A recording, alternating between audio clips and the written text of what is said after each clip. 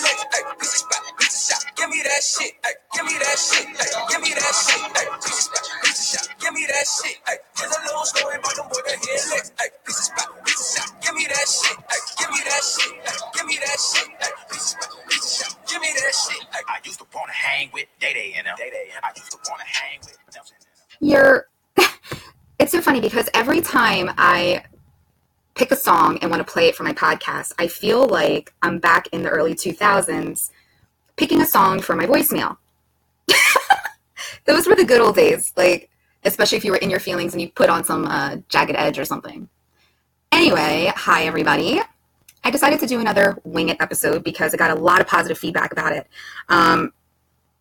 And I have a lot to work with because the feedback I got from my followers was great.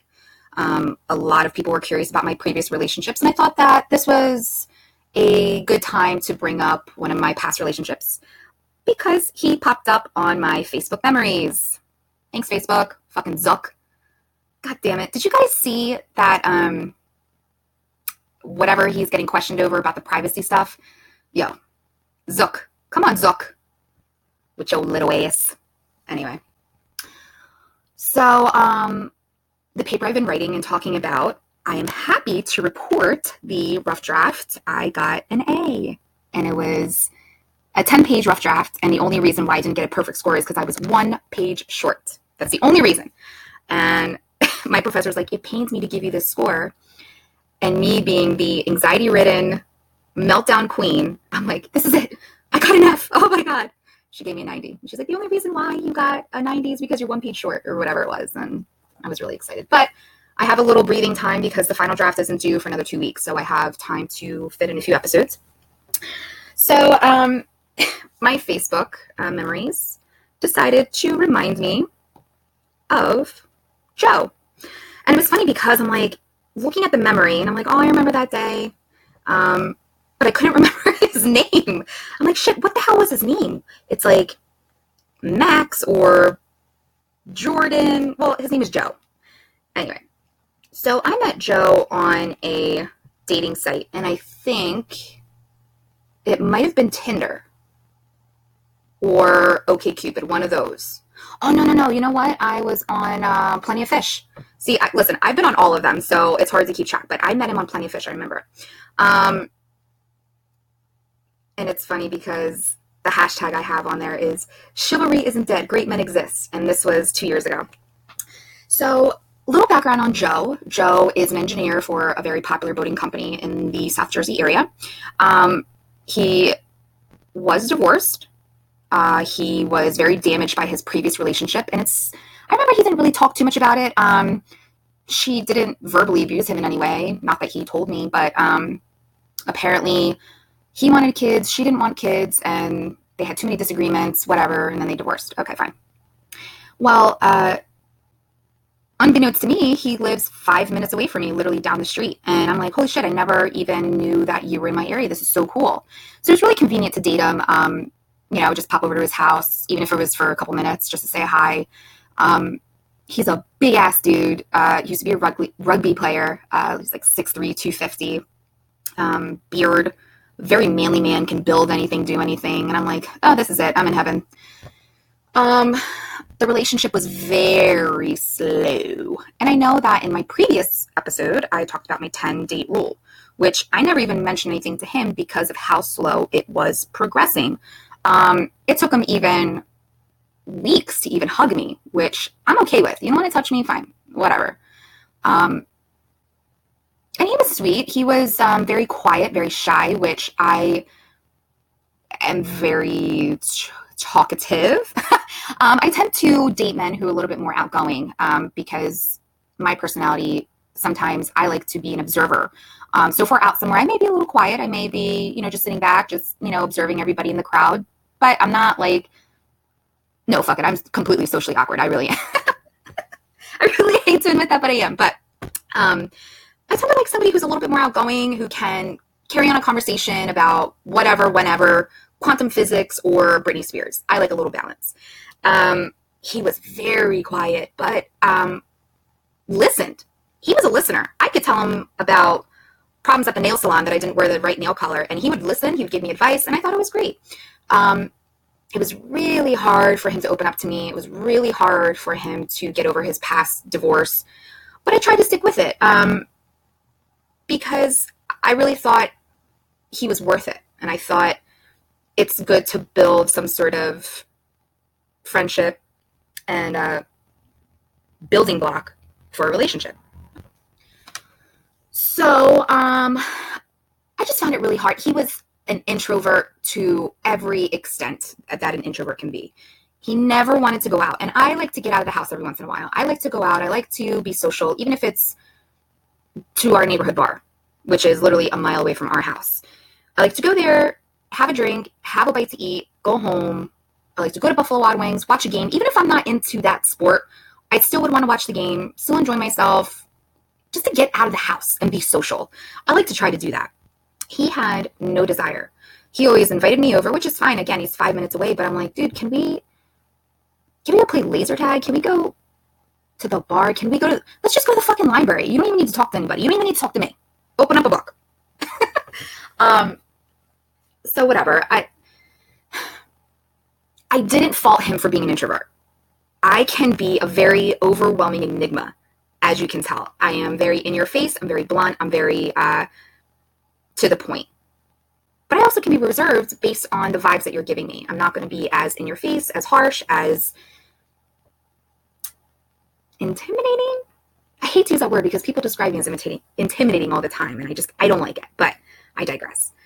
So one day he tells me to come over. He's like, hey, just come over after work. Let yourself in. I'll just be doing things around the house, which is normal. Like, he would leave his door unlocked and he would be, fixing something in his house or in his backyard doing something. And he had a man cave, which a cat lived in his man cave, and she only lived in that man cave. She would not leave that man cave. So that wasn't anything unusual.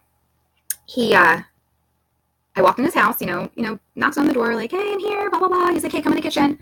It's dark, and I'm looking around, like, where is he? And I look at the table, and he made a candlelit dinner for me. I'll never forget this day, even though I did forget, and it showed up on my Facebook memories, but just don't tell anybody. He made a candlelit dinner for me, had my favorite wine. He made pasta, salad, and meatballs. And on the table were 3 pairs of Wu-Tang socks. Because I told him the story about my ex-boyfriend who I dated prior to him, who stole my Wu-Tang socks. And I almost started crying. I was floored because no one ever has done that for me. I've never walked into somebody's house or walked into my house and had a man, other than like my dad or my stepdad, make a candlelit dinner for me. And I'm like, this is it. This is it. We're going to establish some sort of relationship. We're going to maybe hug or kiss on the cheek, maybe high five. Who knows? This is great. So I know a lot of men may not know how to cook, and that's okay. Like, I'm willing to work with what you're giving me. You made me such an amazing meal. I'm so floored. You went out of your way for me. You surprised me. So I'm not going to critique on how your food is, even though it was a jar of ragu. The silence says it all. I'm just joshing you, but it was a jar of ragu. It wasn't that bad. I've had worse, but I am Italian, so I am a snob when it comes to my sauce, not gravy, sauce. Salad was great. He bought me my favorite wine. He doesn't drink. And the almost deal breaker was that his meatballs had eggshells in them. I ate one. I'm like, there was eggshells in there. And I'm like, well, let me eat another one. Maybe that was just a weird one. And then the second one had eggshells in it too. I'm like, fuck, this dude probably just threw the whole egg in there. Maybe he didn't know that he has to crack an egg. I don't know. He probably threw that entire motherfucking egg in there. Like, just threw it in there and crushed it all up. I was like, eating some crunchy meatballs, like, it's so good. Because I didn't want him to feel bad because he went out of his way for me. Anyway, so that night, we're sitting on the couch and we're just talking, and he busts out a bowl. And he starts smoking, and I'm like, all right, whatever. He's like, do you want a hit? And I was like, no, thanks. I don't smoke. And he proceeds to tell me he spends $600 a month on weed. Okay. I may or may not be a current smoker, and I will not confirm nor deny that, because there may be somebody out there who will try to use it against me and maybe call my job, but I digress. I will save that conversation for another episode. But $600 on weed. Now listen, I don't know anybody who smokes that much. And I know a lot of pot smokers who sit at home and that's all they do. But they are not smoking $600 worth. And I'm picturing the amount in my head. What $600 is worth. So of course I question it. And I'm like, well, who is smoking all of that? And his response was that he buys extra for his friends. Okay, sometimes I will buy an extra bag of potato chips for my friends, but that's like 75 cents. I'm not spending $600 on weed for my friends. $600, that's most people's rent. He's spending somebody's rent money on weed. I'm still floored by it because I completely forgot about this guy. So I'm like, your friends, like how many people do you ever have over? Because every time I come over, it's just you and your roommate and his girlfriend. And like, who is all over here when I'm not here? So he said that he's scared that if one of his friends is on his way to his house, and if they get pulled over and he's caught with weed, and if the police officer asks where they're headed to and they say, oh, I'm going to Joe's house, Joe's going to get in trouble. Now, I know the law. You know the law. That would never happen, right? Okay. So my rebuttal was, well, what if this hypothetical person leaves your house high as fuck and a police officer pulls him over and says, where were you? Well, I was at Joe's house. It's the same thing. Now, that officer is not going to just randomly show up to Joe's house because Timmy said, oh, I was at Joe's house smoking weed, $600 worth. That's not how any of this works, Joe. It's not how any of this works. You could have just been honest with me and just came out and said that you're a drug dealer. I probably would have respected you just a little bit more. Because your entire explanation was bullshit. And that's all it was. And he was like, well, there's no proof. There's no, if they leave my house, there's no proof. Proof. There's no proof. Okay. Whatever. I just can't believe he thought that would work on me. Listen, it may be true. Let's just think about this for a second. It may be true. But in my time that I was dating him, which was a couple of months, I never saw more than 2 people in his house. Me, Joe, his roommate, and his girlfriend.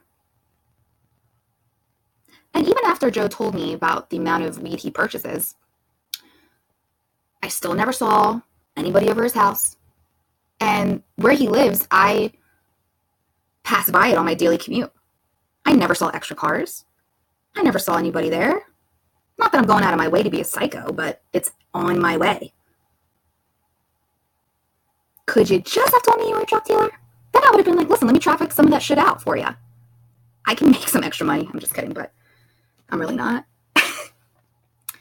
And it sucked because something told me that there was just something off about his story. I couldn't trust it. I couldn't trust him. And then I told my mom, which is probably a big mistake, but I'm not that close with my mom where I tell her everything about my life, but she was inquiring about Joe and she was inquiring why I haven't brought him up in a while. And I was like, well, this is why. My mom doesn't care, if you smoke weed, she doesn't care, whatever. It's your choice, it's your life. But when it's $600 worth, that's an issue. And it was like anytime that we hung out after he told me that's all he wanted to do was watch me or me watch him smoke.